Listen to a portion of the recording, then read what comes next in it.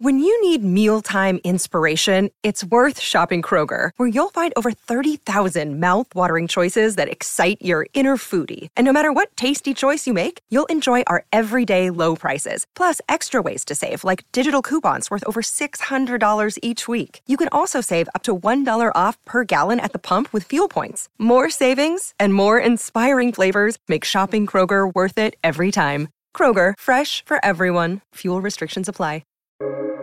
Welcome to the New Books Network. Welcome to the New York Institute for the Humanities podcast, now at the New York Public Library. I'm Robert Boynton. For the 1982 Gallatin Lecture, Sir Edmund Leach discussed the work of Roman Jakobson, whom he met in 1960 at Stanford's Center for the Advanced Study in the Behavioral Sciences. Jakobson was one of the pioneers of structural linguistics and a major influence on Claude Lévi-Strauss and Roland Barthes. He taught at Harvard from 1940 until his retirement in 1967.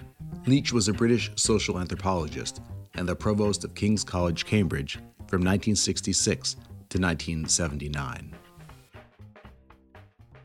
My name is Frank Kermode, and I've very great pleasure introducing Sir Edmund Leach this evening. He's a man of remarkable distinction in more than one field. He has been, as an anthropologist, active for many years. His fieldwork took place in Burma and in Borneo and in Ceylon, and what he still, I notice, calls Formosa. He is the author of many books on such subjects as kinship, on myth. He wrote a book on Lévi-Strauss, a writer with whom he has certain limited resemblances, and I've known him best during the years when he was provost of King's College, Cambridge, a period which many of us remember with great pleasure and gratitude. I know that Roman Jakobson was a figure of special importance to Edmund Leach, and it is a great pleasure that I ask him now to give us his talk on the work of Roman Jakobson.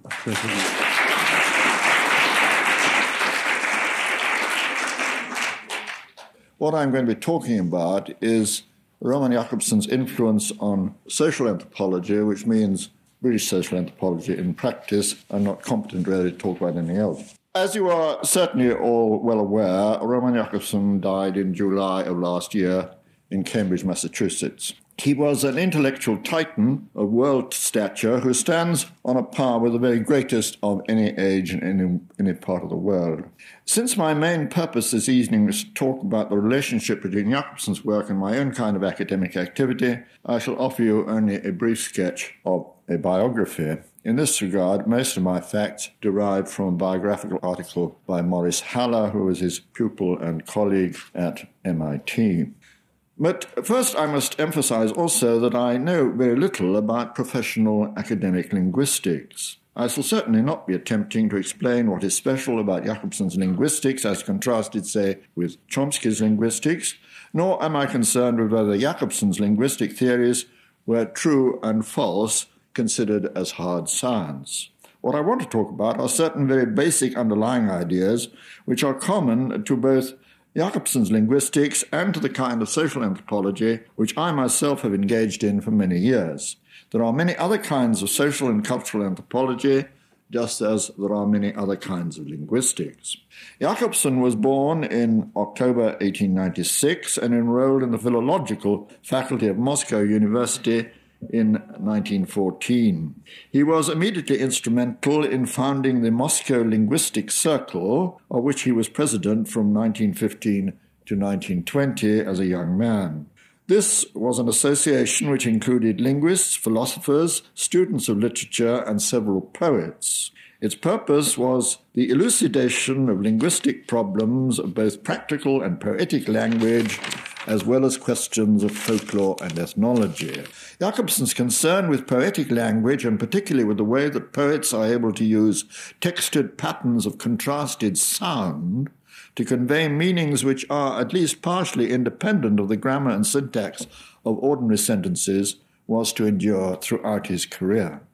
This, incidentally, was one of the reasons why Jakobson was not caught up in the excitement that was provoked from 1957 onwards by the transformational generative grammars of Noam Chomsky and his followers. Chomsky's celebrated use of the expression "colorless green ideas sleep furiously" to illustrate his point that sentences may be nonsensical, even if they are well formed according to normal rules of syntax, seems to assume that speakers of natural languages are all the time trying to make statements of the sort that are appropriate to linguistic philosophy, and that they are trying to do so by means of language and language alone. Jakobson, on the other hand, knew that poets do not use words in this way, and that it is only in the artificial circumstances produced by written texts or telephone conversation that language becomes a fully rational, self-contained system of communication, isolated from all other systems. He pointed out, with regard to Chomsky's enterprise, that Chomsky's prototype of a piece of well-formed semantic nonsense is not necessarily any less meaningful than Andrew Marvell's reference in his celebrated poem to the mind annihilating all that's made to a green thought in a green shade.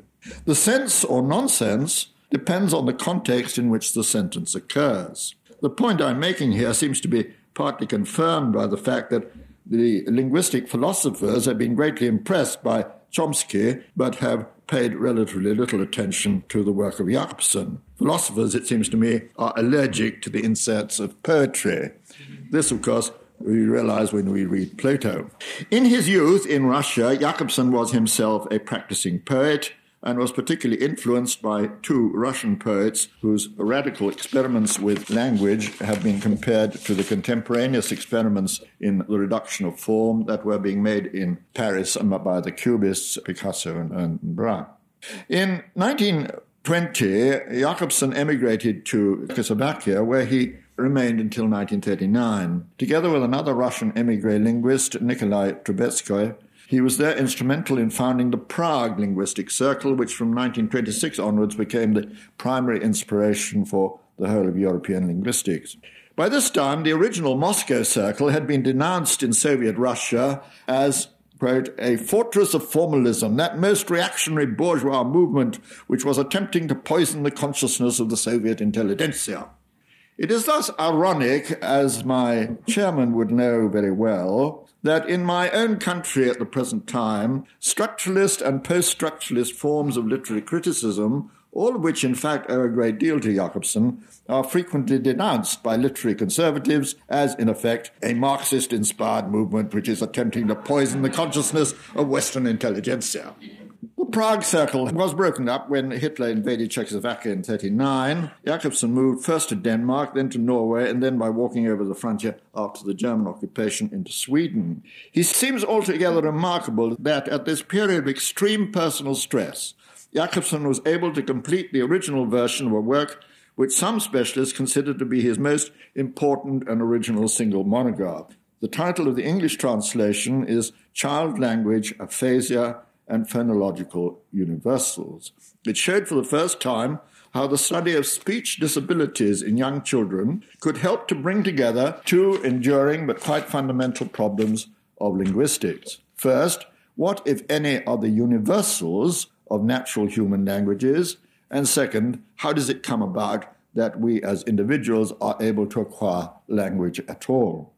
Jakobson reached the United States in June 1941, but despite his renown, his arrival was not, it seems, greeted with any great enthusiasm by his immediate professional colleagues, who seemed to have found his exuberance and his refusal to see linguistics as a narrowly bounded and arcane specialism something of an embarrassment. Jakobson survived the war years by working with other European émigré academicians here in New York in the École Libre des Hautes Études, and it was in this context that he came to exercise such a profound influence over the thinking of Claude Lévi-Strauss, who was his junior by 12 years. The latter had reached New York from Vichy, France, by a devious route in 1942. The expansion of Slavic studies after the end of World War II gave Jakobson the foothold he needed. He was appointed to a regular professorship at Columbia in 1946. He moved to Harvard along with most of his graduate students in 1949. From 1957 onwards, he held a concurrent appointment at MIT. In a formal sense, he retired in 1967. In practice, he was extremely active until the very day of his death. It is comforting to know that the Soviet anathema was subsequently withdrawn. Since his death, memorial symposia in honor of Jakobson have been held not only at Cambridge, in Cambridge, Mass., but also in Moscow. In biographical dictionaries, Jakobson is always described as a linguist, and linguistics was certainly at the core of all his thinking. But to infer from that his work must necessarily lie outside the province of a social anthropologist such as myself would be the equivalent of saying that no one who is not a professional artist or an art critic should ever say anything about the work and achievements of Leonardo da Vinci. Perhaps I could, as it were, start there in terms of what I'm going to say. The index entry for Leonardo in the 1969 edition of the Encyclopaedia Britannica has 35 subheads, the first 10 of which read aerodynamics, aesthetics, anatomical studies, architectural engineering, camera obscura, capillary action, chain drives, costumes, crayon drawings, dendrochronology. We've only got as far as the letter D, as you see. Leonardo was, in his day, the uomo universale, the universal man. And though Roman Jakobson's interests were not quite so diverse, they are in some ways comparable. Jakobson made major contributions to the theory of linguistics, especially phonology, and to linguistic geography, the distribution of languages. He contributed to the investigation of medieval Slavic cultures and literature, to studies in folklore and poetics. His writings include important critical essays relating to the arts of literature, cinema, painting, and the theatre. He also made contributions to the general theory of communication, as well as informed speculations about the possible relationship between the phonemic coding of language and the genetic coding of DNA. Jakobson, like many other thinkers, believed that to a unique degree our possession of language distinguishes mankind in a quite crucial way from all other species. Linguistics should therefore be thought of as ramifying outwards into all the activities of man that are properly considered to be human rather than narrowly biological. Though even so, we should never forget that at its roots, even language is biological as well as a cultural endowment. Although the vast scope of Jakobson's reading included much that falls within the scope of academic anthropology, his influence on my own immediate bit of the woods has been mainly indirect. My own academic subject is the English version of social anthropology. It is rooted in the work of Bronislaw Malinowski, A.R. Radcliffe Brown, and Raymond Firth, all of whom I have had the good fortune to be closely associated. Although Malinowski had indeed an exceptional flair for learning languages, and indeed, although he made a number of unorthodox but nevertheless penetrating contributions to the general theory of linguistics and the general theory of semantics, his followers displayed relatively little interest in linguistics as such. Even today, the number of individuals who are professionally competent, both in modern linguistics and in social anthropology of the British sort, can be counted on the fingers of one hand. But that is beside the point. The influence of Jakobson's work on British social anthropology has not been directly through linguistics, it has been by a devious route. British social anthropology, which is markedly different from most of the cultural anthropology was taught in the universities in this country, would not exist in its present form if it had not in recent years developed a kind of dialectical relationship with the work of Claude Lévi-Strauss. Now, I know of no British social anthropology who has ever declared an unqualified enthusiasm for structuralist anthropology of the Lévi-Straussian sort. But likewise, there is today no British social anthropology who has not been deeply influenced by Lévi-Strauss's work, either because he admires it or because he hates it. Lévi-Strauss's immense intellectual debt to Roman Jakobson has been freely admitted on many occasions and is indeed very apparent. It is mainly because of this latter association that themes from Jakobson's phonology seem to appear in a transformed shape in much recent work by British social anthropologists. But there is more to it than that. It would appear that I am myself partly responsible for the fact that structuralist themes can be seen to run through much contemporary British social anthropology. And certainly many of the scholars concerned were at one time my pupils, so perhaps I am in some way responsible. Academic influences are never clear-cut, but the fact that insofar as it is a Leach-derived structuralism of British social anthropology, is often markedly deviant from what would be regarded as structuralist orthodoxy by a fully committed follower of Lévi-Strauss, is certainly related to the historical fact that my direct personal contacts with Roman Jakobson were closer than those which I've ever had with Lévi-Strauss himself. I myself first met Roman Jakobson at the end of 1960 when we were both fellows at the Center of Advanced Studies in the Behavioral Sciences, which is in the Stanford environment at Palo Alto. Linguistics was very strongly represented at the center that year, but the magnetic focus of a galaxy of talent was certainly Roman Jakobson.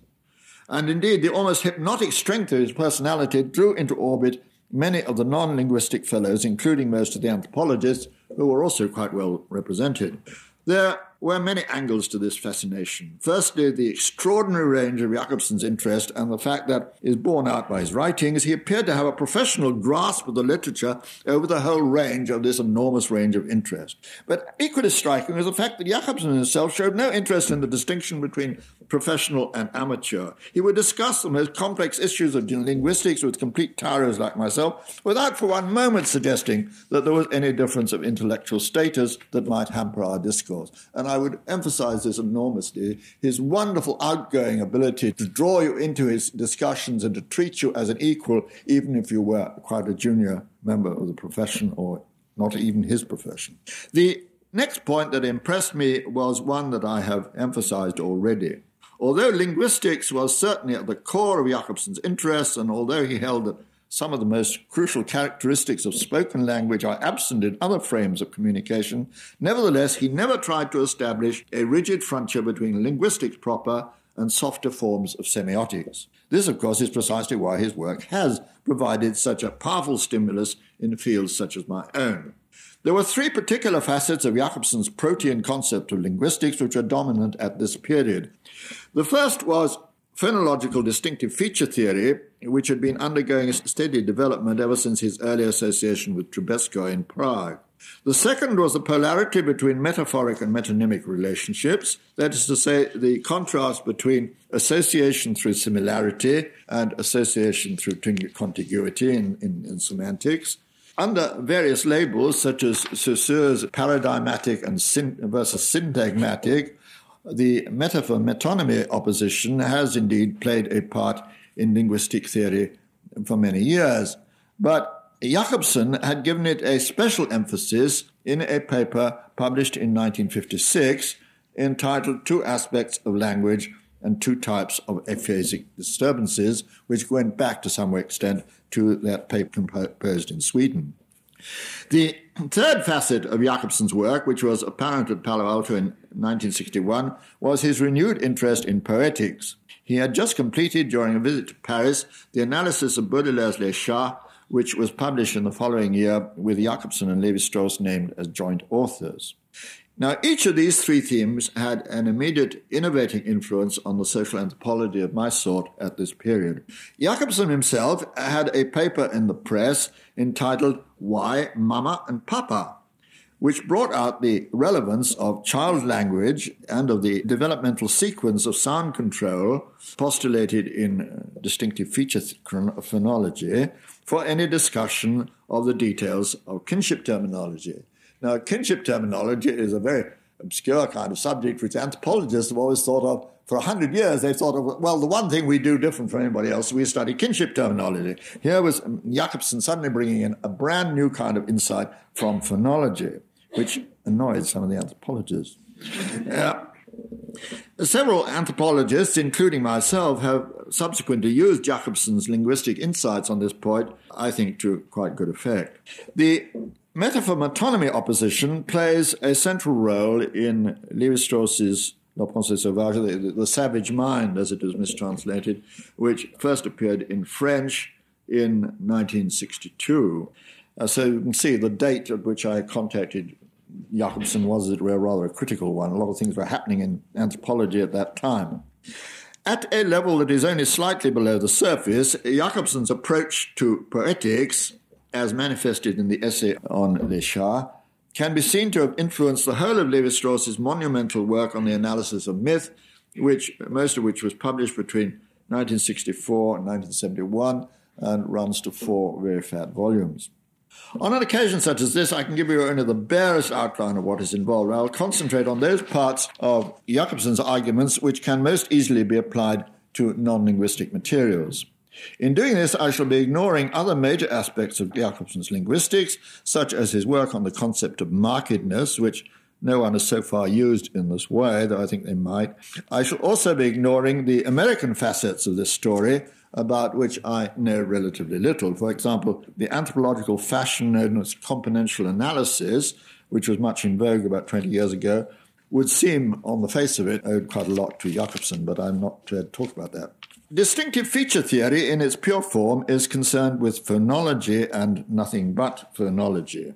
But Jakobson repeatedly encouraged non-linguists to devise analogous theories in other fields of inquiry. Indeed, he himself seems to be a good deal happier with the reductionism by which Lévi-Strauss conceived of systems of social relationship as structures of binary coded messages than are many of my anthropological colleagues. Now, I'm afraid this is, for those of you who are not anthropologists who will hardly pick up the clues here, but Lévi-Strauss saw the whole of culture as consisting of messages, and it's a very curious frame of reference, but it comes from Jakobson, and Jakobson approved of this way of thinking. Even so, exchange theory in anthropology, which is a more easily understood part of anthropology, it links up with economics, has certainly benefited enormously from this rather unexpected cross-fertilization from linguistics. To give you the kernel of what distinctive feature theory is all about is just a few minutes, is very difficult, and if any of you know what it's all about, before I start, you will laugh at me what I'm saying, but those of you who don't may gain something. Speech is a continuous sound pattern imposed on the breath. At any rate, the breath is continuous, and when you utter a word, there seems to be no obvious break between one part of it and another, even if there are breaks between the words sometimes. Nearly all modern phonological theories assume that at this level, or manifest level, the coding is digital. Obviously, there is some kind of coding involved. Crudely stated, it is supposed that the listener interprets the sound pattern by recognizing the occurrence or non-occurrence of minimal sound elements, which are referred to as phonemes. Distinctive feature theory elaborates this idea into a system which is both consistently binary and consistently combinational and transformational. It claims that what the listener recognizes are not, in fact, the sound elements as such, but patterned combinations of opposition between paired constituents of the sound pattern element. There is disagreement among the specialists as to precisely how these constituents should be specified, and the version of the theory published by Jakobson and Haller in 1956, which listed just 12 possible pairs and no more, no less, has now been qualified in various ways. The details need not concern us here, but just to give you an indication of the kind of matrix of binary oppositions which is produced by this kind of analysis, we might note that the theory proposes that an English listener is able to distinguish the phoneme B, but, from the phoneme P, put, because the B is constituted as, and with the following distinctive features, non-vocalic rather than vocalic, consonantal rather than non-consonantal, diffuse rather than compact, grave rather than acute, oral rather than nasal, lax rather than tense, interrupted rather than continuant.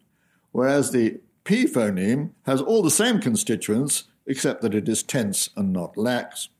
The key point that needs to be understood is that each manifest element in the sound pattern, elements corresponding very roughly to the units which we distinguish by the letters of the alphabet, is assumed to be generated by a whole set of relationships.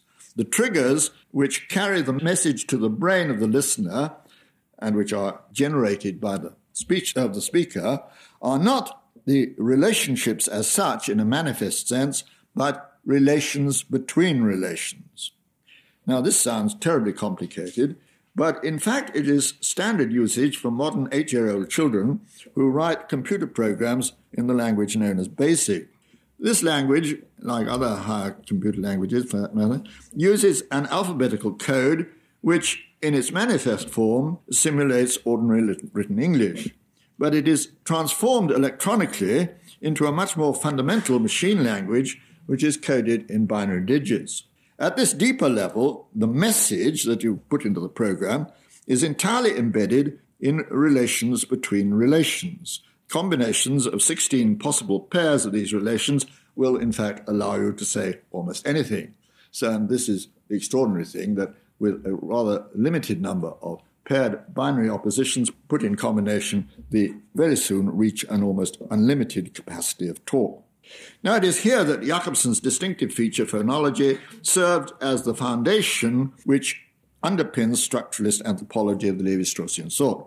When Levi-Strauss mysteriously refers to the human mind, l'esprit humain, as a universal which generates all human culture, I'm not quite sure what he means, but what he seems to be saying is that human brains everywhere operate with the same machine code in a binary language, the elements of which are, as in a computer, relations between relations. The analogy should clearly not be pressed too far, but if it is valid at all, and I think to some extent it is valid, then it must follow that if we are looking for universals in human culture, as distinct from human language, we must make our cross-cultural comparisons at a highly reductionist level and not at the level of manifest human behavior, which is what anthropologists have traditionally done. The records of ethnography must be interpreted as surface evidence and no more than surface evidence for the operations of a deeper level code which is inaccessible to direct investigation. Now, I'm myself not at all happy with Levi-Strauss's talk about a universal human mind, since it seems to imply the existence of either a metaphysical group consciousness of the sort postulated by Durkheim, or of a universal subliminal Freudian unconscious or sort of Jungian archetype, none of which are called for by the underlying theory, so far as I can see. But it was certainly Levi-Strauss who first brought distinctive feature theory to the attention of the anthropologists. He did so originally in an article published in 1945 when he was still working directly with Jakobson. But his massive volume on the elementary structures of kinship, which is his first major work which became internationally known among scholars, which was first published in French in 1949, was an attempt to apply fairly directly these same ideas about distinctive features on a much grander scale to an empirical mass of data from ethnography. Now, there's great disagreement as to just how far this enterprise was really successful, but it certainly altered the way anthropologists now think about their data. A recognition that the reciprocities of exchange, I come back to that, express relationships, is an insight which goes back at least to the beginning of the end of the last century, indeed to Durkheim. So also does the recognition that reciprocities of different kinds may express different kinds of relationship. There was nothing new about that. I'll give you an example of what I mean. If I exchange a glass of beer for a glass of beer with a friend when I'm standing at a bar, this is a relationship of equality, and the fact that the exchange is reciprocal, even if delayed, I pay for the first glass of beer, he pays for the second glass of beer, but the fact that it is beer for beer expresses the fact we see each other as equals. On the other hand, when I exchange the glass of beer in interaction with the barman and pay him money for it, and I pay him money and he gives me the beer, we are expressing the fact that we see our relationships as unequal and some kind of hierarchical relationship. So that the relations between the relations then, between symmetry and asymmetry, is what is the message here, and it is giving the message equality, inequality of hierarchy. But Levi-Strauss, following Jakobson's model, carried such reductionist analysis to a much deeper and much more generalized level.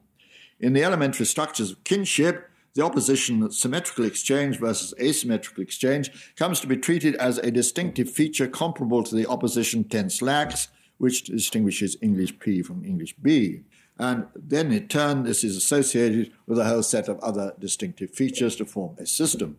Now, this is far from being just an exercise of academic pedantry, just to make things impossible to understand, as some perhaps tired undergraduates may think. In the appropriate context, it can, in fact, yield genuine and quite novel insights into the causal mechanisms that lie behind human behavior on a grand scale. Incidentally, Jakobson himself perceived very clearly that there is indeed an analogy between what he was doing in phonology and the contemporary developments in multi-level computer languages. His phonological writings in the 1950s are full of references to Norbert Wiener's book on cybernetics, which was published in 1948, which provided the basis from modern electronic automation, and also to Shannon and Weaver's long essay, small monograph entitled The Mathematical Theory of Communication, which came out in 1949, which first formalized the concept of information in its mathematical sense. Later on, Jakobson made the important suggestion that distinctive feature theory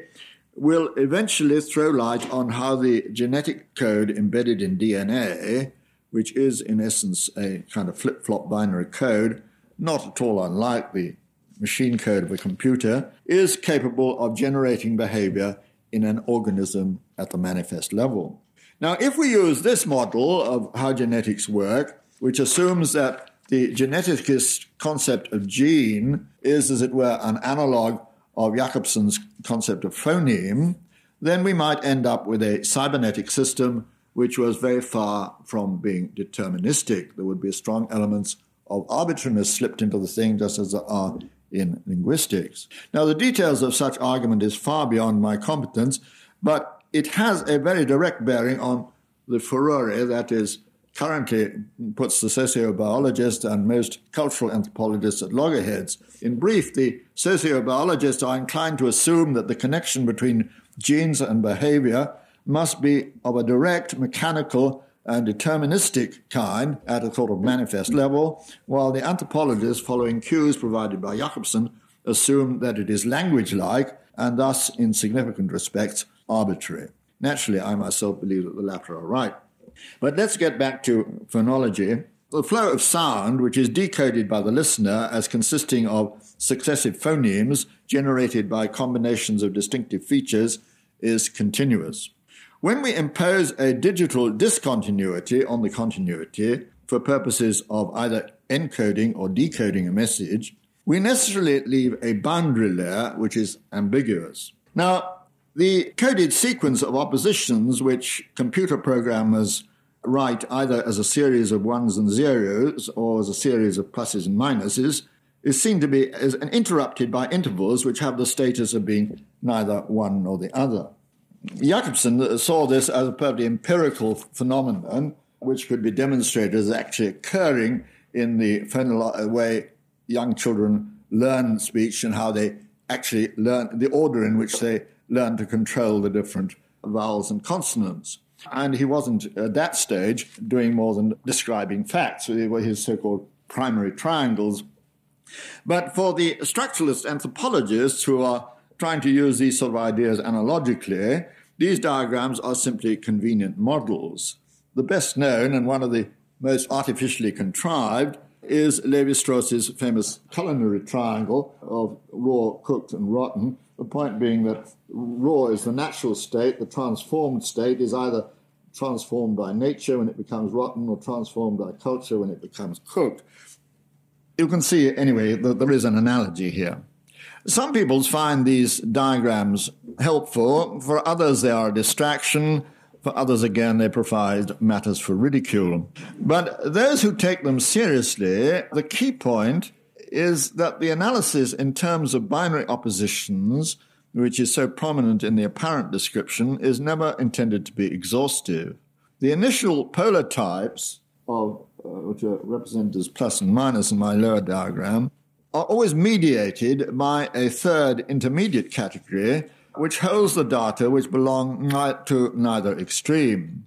Hence, the structures in question always end up by being triadic rather than binary. And for those who are theorizing about this stuff, this is the key point. What is at issue here is really the relationship between continuity and discontinuity. Human experience in space and time is continuous. There are no natural breaks in the flow of messages which we receive in our brains through the continuous workings of our senses of hearing, seeing, tasting, smelling, touching, and so on. But if these continuous flows of information are to be perceived as meaningful, we have to break them down into discontinuous units corresponding analogically to the phonemes of meaningful speech, and then interpret the resulting phonemes by recognizing the component relationships between the distinctive features from which these discontinuous units have been constructed. Now, this kind of abstract formulation must, to those who are unfamiliar with it, sound very contrived. But one example, which will at least be familiar to the anthropologists who are in this audience, and I know there are a few, is provided by Van Gennep's three-phase model of rite de passage. According to Van Gennep, all social transitions, for example, transition from being an unmarried woman to being a married woman, say, or an adolescent to being an adult, or being alive to being dead, all such transitions, the ritual associated, the social marking of such transitions, are marked by a three-phase ritual. First, there is a rite of separation in which the individual, the initiate, is separated from his/her original role. Second, there is an intermediate phase, corresponding to the naught, where the initiate is not in society at all, is outside the system, the rite of marginality. And thirdly, there is a rite of aggregation, which brings the initiate back into society, but in the new role, and is symbolically the reverse of the first, the separation role. Now, the pattern arises, the fact that the pattern is so similar in so many different contexts, is that although biological time is continuous, we grow older and older all the time, the social time in which changes of social status take place is viewed by the participant actors as discontinuous. You are either a child or an adolescent. You are either an adolescent or an adult. You can't be both at once. The binary opposition between a rite of separation and a rite of aggregation has to be mediated by a marginal phase. For example, in a marriage, between the time which they get married and the time they come back as adults, they go off on a honeymoon to get them out of the way. Although Van Gennep's book, which seemed to indicate that there are universal patterns in the way that this paradox of biological continuity versus social discontinuity is resolved, and was published as long ago as 1909, it is only since a version of Jacobson's phonological model was brought into anthropological analysis by Levi-Strauss that we have been able to understand the psychosocial structure that underlies the ethnographic similarities. You'll find this very, very clearly. Between 1909 and something like 1950, there is hardly any reference to Van Gennep's rite de passage, except in a sort of very token way. And then quite suddenly, everybody is using this material. I want now to say something about Jacobson's stress on the universal importance of what he called the metaphoric and metonymic poles of language. Jacobson's style in these matters is quite inimitable. The paper on the subject, to which I've already referred, first takes Saussure to task for failing to recognize that Saussure's own insight into the fact that the phoneme is a product of a whole set of concurrent distinctive features contradicts Saussure's complementary assertion that language is strictly linear and that in speech we can only say one thing at a time. Jacobson, who is attacking this position that we only say one thing at a time from a poetic point of view, illustrates his point with a characteristically entertaining but erudite comment on Alice in Wonderland's argument with the Cheshire Cat. The argument, you'll remember, was whether Alice had said pig or fig. And he points out that in order to separate the P from the F, the two phonemes, Alice needed to be able to recognize three different distinctive features, not just one. And the recognition of these three distinctions depends in turn upon the phonological context in which they occur. If that wasn't enough, a few pages later, along we find with cross-references to Tolstoy's War and Peace and the filmmaking techniques of D.W. Griffiths and Charlie Chaplin, Jacobson is making the absolutely crucial point that although semiotic systems in general are bipolar in that similarity and contiguity relations are always opposed, nevertheless, in all practical cases, in the empirical situation, both dimensions, both the dimension of similarity and the dimension of contiguity are present, and it is this combination which allows us, in effect, to say several things at once, even if we are constrained by the apparent linearity of speech utterance. Indeed, it is precisely in this combination of the metonymic with the metaphoric that the essential and peculiar characteristic of poetic communication is to be found. And please remember that Jakobson knew what he was talking about from the inside as well as from the outside. He was himself, in his early years, a practicing poet of some repute. Now this, it seems to me, is where Jakobson is original. As he himself emphasized, mere recognition of the polarity, metaphor, metonymy, is to be found all over the place, in Saussure, in Peirce, in Freud, in Fraser, and all sorts of other places. But what was missing in the earlier accounts was recognition of the importance of combination and transformation. In other words, the importance of the third side of my triangle. In the field of anthropology, that can be seen very clearly if we compare Fraser with Lévi-Strauss. One of the central themes of Fraser's The Golden Bough was the analysis of magic. He distinguished two major types: homeopathic magic, based on the law of similarity, that is Jakobson's metaphoric pole, from contagious magic, based on the law of contact, that is Jakobson's metonymic pole. For Fraser, both these, and I quote from Fraser, two great principles turn out to be merely two different misapplications of the associations of ideas. There is no feeling in Fraser, no attempt to see how these two principles are in practice combined to form a representation of a magical other world. They are just mistakes and separate mistakes. And now here is a quotation from Lévi-Strauss, The Savage Mind, which shows the entirely different point of view, which derives more or less directly from Jakobson, where the combination of metaphor and metonymy does precisely this. It creates the image of a magical other world. And I'm quoting now from Lévi-Strauss. Birds are given human Christian names in accordance with the species to which they belong more easily than are other zoological classes, because they can be permitted to resemble men for the very reason that they are so different. They are feathered, winged, oviparous, and they are also physically separated from human society by the element in which it is their privilege to move, that's the air.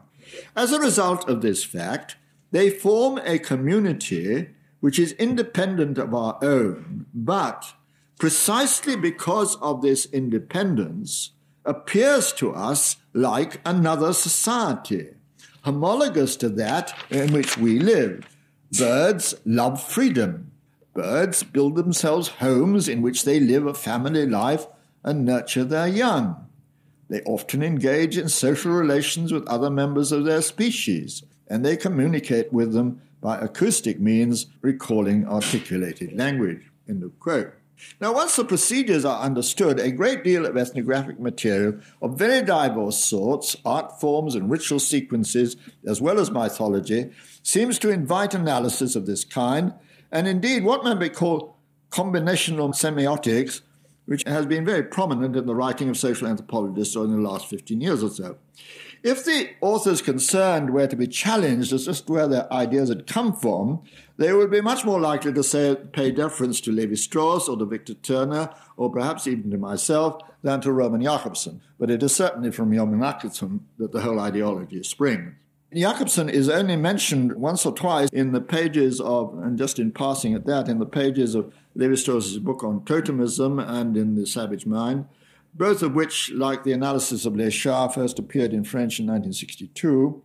It does not seem to me at all plausible that either of those difficult but immensely influential and stimulating books could ever have been written had not their author, as Lévi-Strauss, like so many others, been caught up in the whirlwind of Jakobson's ideas, and I'm sure Lévi-Strauss himself would agree with that.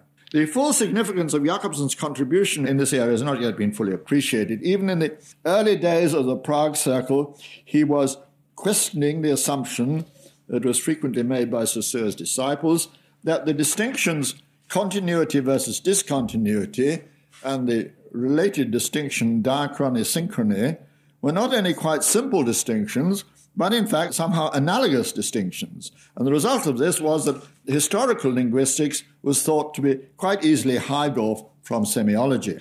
But the detail of what Jakobson had to say in these matters has been largely neglected by commentators.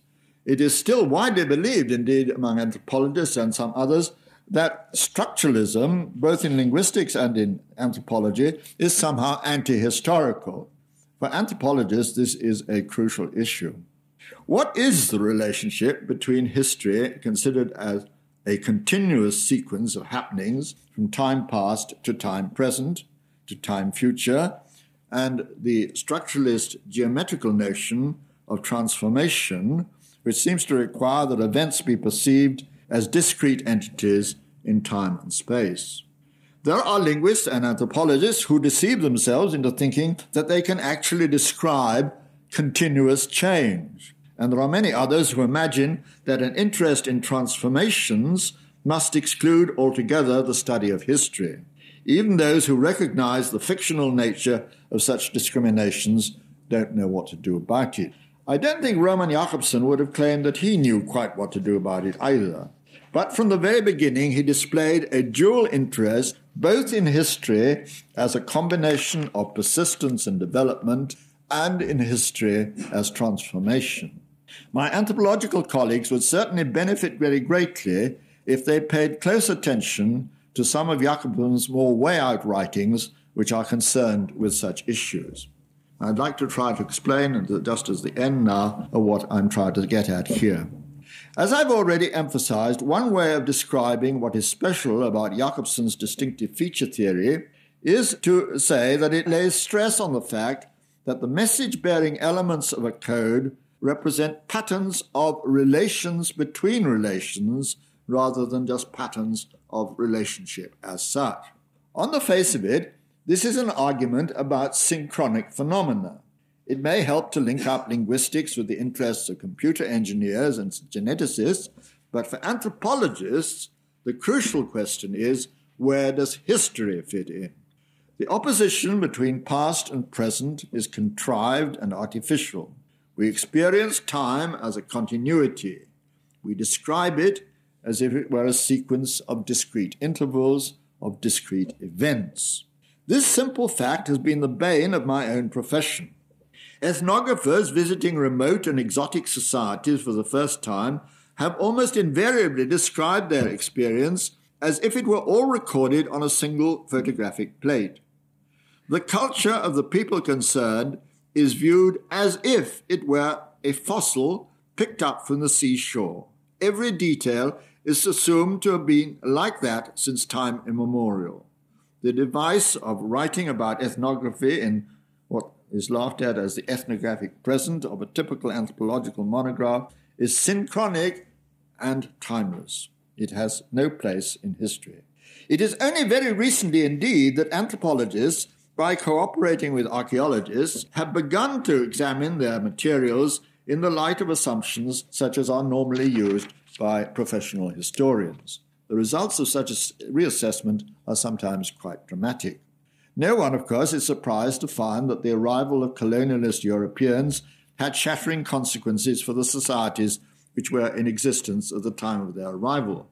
But the realization that in many cases the pre-colonial social systems were already undergoing rapid historical development even before the Europeans arrived at all makes nonsense of much textbook ethnography.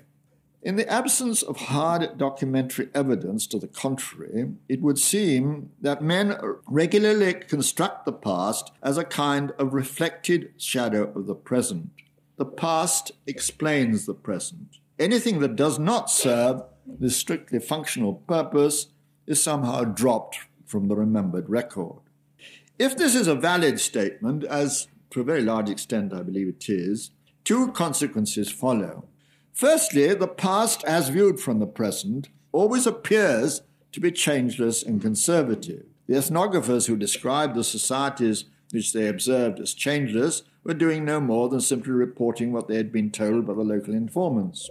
Secondly, unexpected events which occur in the present are interpreted as if they were recapitulations of events which had already occurred in the mythical, supposedly unchanging past.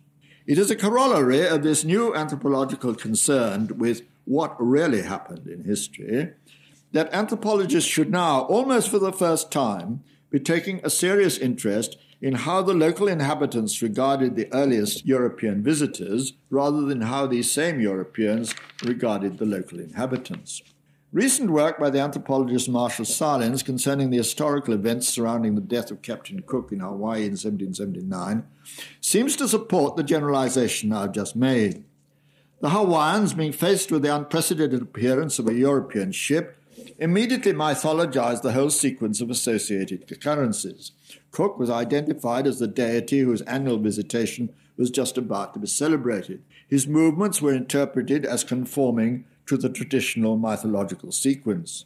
He died a sacrificial death only because inadvertently he had broken out of the pattern into which he had been so adroitly fitted. To repeat my generalization, we are only able to recognize a contemporary sequence of actions as an event, and an event with historical implications, if we can interpret it in our own language as a transformation of another such sequence, which from our point of view has already occurred in our mythological past and which is already recognized as an historical event with a named identity. It used to be supposed that myth is badly remembered history. Sahlins is saying that it comes closer to the mark to say that history is an enactment or reenactment of myth. Now, this is a fascinating idea. Sahlins' treatment is, I think, a good deal too simple. But it leads us back to Jakobson in his role as an historian both of Slavic origins and of Russian poetry.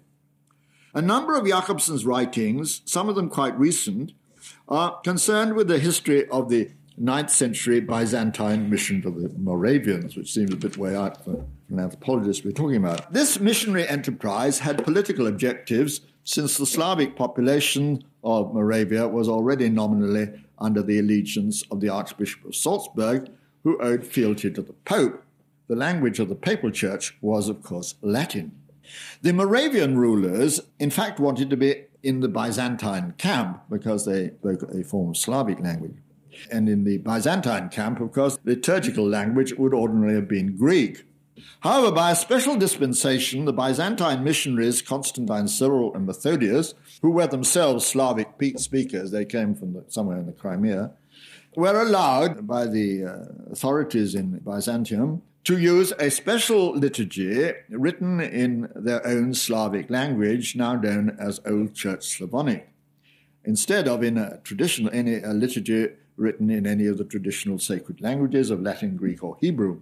Now, this purely political maneuver had the effect that the Moravians became, at least for a while, adherents of the Eastern and not of the Western Church. But it had other subsidiary effects. In Moravia, in fact, the Byzantine political success was short-lived. The Pope got his own back by military means. But the Old Church Slavonic liturgy of Cyril and Methodius and the specially designed Cyrillic alphabet, which went with it, provided the basis from which all the literary languages of modern, originally Orthodox Slavs are derived, and, of course, the Russians still use the Cyrillic script. Because the religious texts of Christianity were here quite exceptionally written in a language which was everywhere understood, and this is in the 9th century, not the 16th century, remember, the Bible came to be treated as the foundation myth of local Slavic nationalism. The achievement of Cyril and Methodius in gaining permission to use Slavonic texts was celebrated as an expression of the Christian Pentecost, at which the faithful were filled with the Holy Ghost and began to speak with other tongues, as the Spirit gave them utterance. The Slavs thus came to regard themselves as a specially favored chosen people, for whom the punishment meted out to the Old Testament builders of the Tower of Babel had been dramatically reversed. Jakobson's discussion of these complicated historical matters are concerned, as might be expected, to emphasize the crucial role of the link between language and religion as providing the focal point around which traditions of nationalism and national poetry could be developed. But implicit in the whole argument is a theme very similar to that which emerges from Sahlins' Hawaiian data. Note that it was not sufficient that Cyril and Methodius should have been, like Captain Cook, real flesh and blood figures of true history. Before they could become the legendary apostles of the Slavs, as they came to be known, they had to be worked into a mythology which already existed, namely the mythology provided by the Bible. In order to become a part of a tradition, they needed to recapitulate the imaginary past, and in turn, the Tower of Babel story and the Pentecost, and in turn, the imaginary past needed to be rearranged to accommodate Cyril and Methodius. In any event, the problem with which Jakobson was here concerned, the problems are absolutely of central importance for anthropology. How does myth relate to history? How does history relate to myth? How does the metaphoric poetry of myth tie in with what we optimistically imagine to be the sedate metonymic prose of history? That is all I'm going to say. Jakobson is a much too large a figure to be squeezed into the confines of a single lecture, and of course other lectures in the series will show that. I must simply encourage further reading, but I must warn the novice inquirer that Jakobson's writings were of such prodigious scope that one needs to be a veritable library mole to discover even a fraction of the whole. But for anyone who is prepared to take the trouble, the rewards of such reference chasing can be enormous.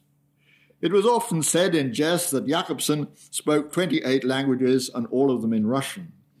But where his written texts are in Western European languages, English, French, German in particular, they are quite easy to understand and very well worthwhile. Thank you very much.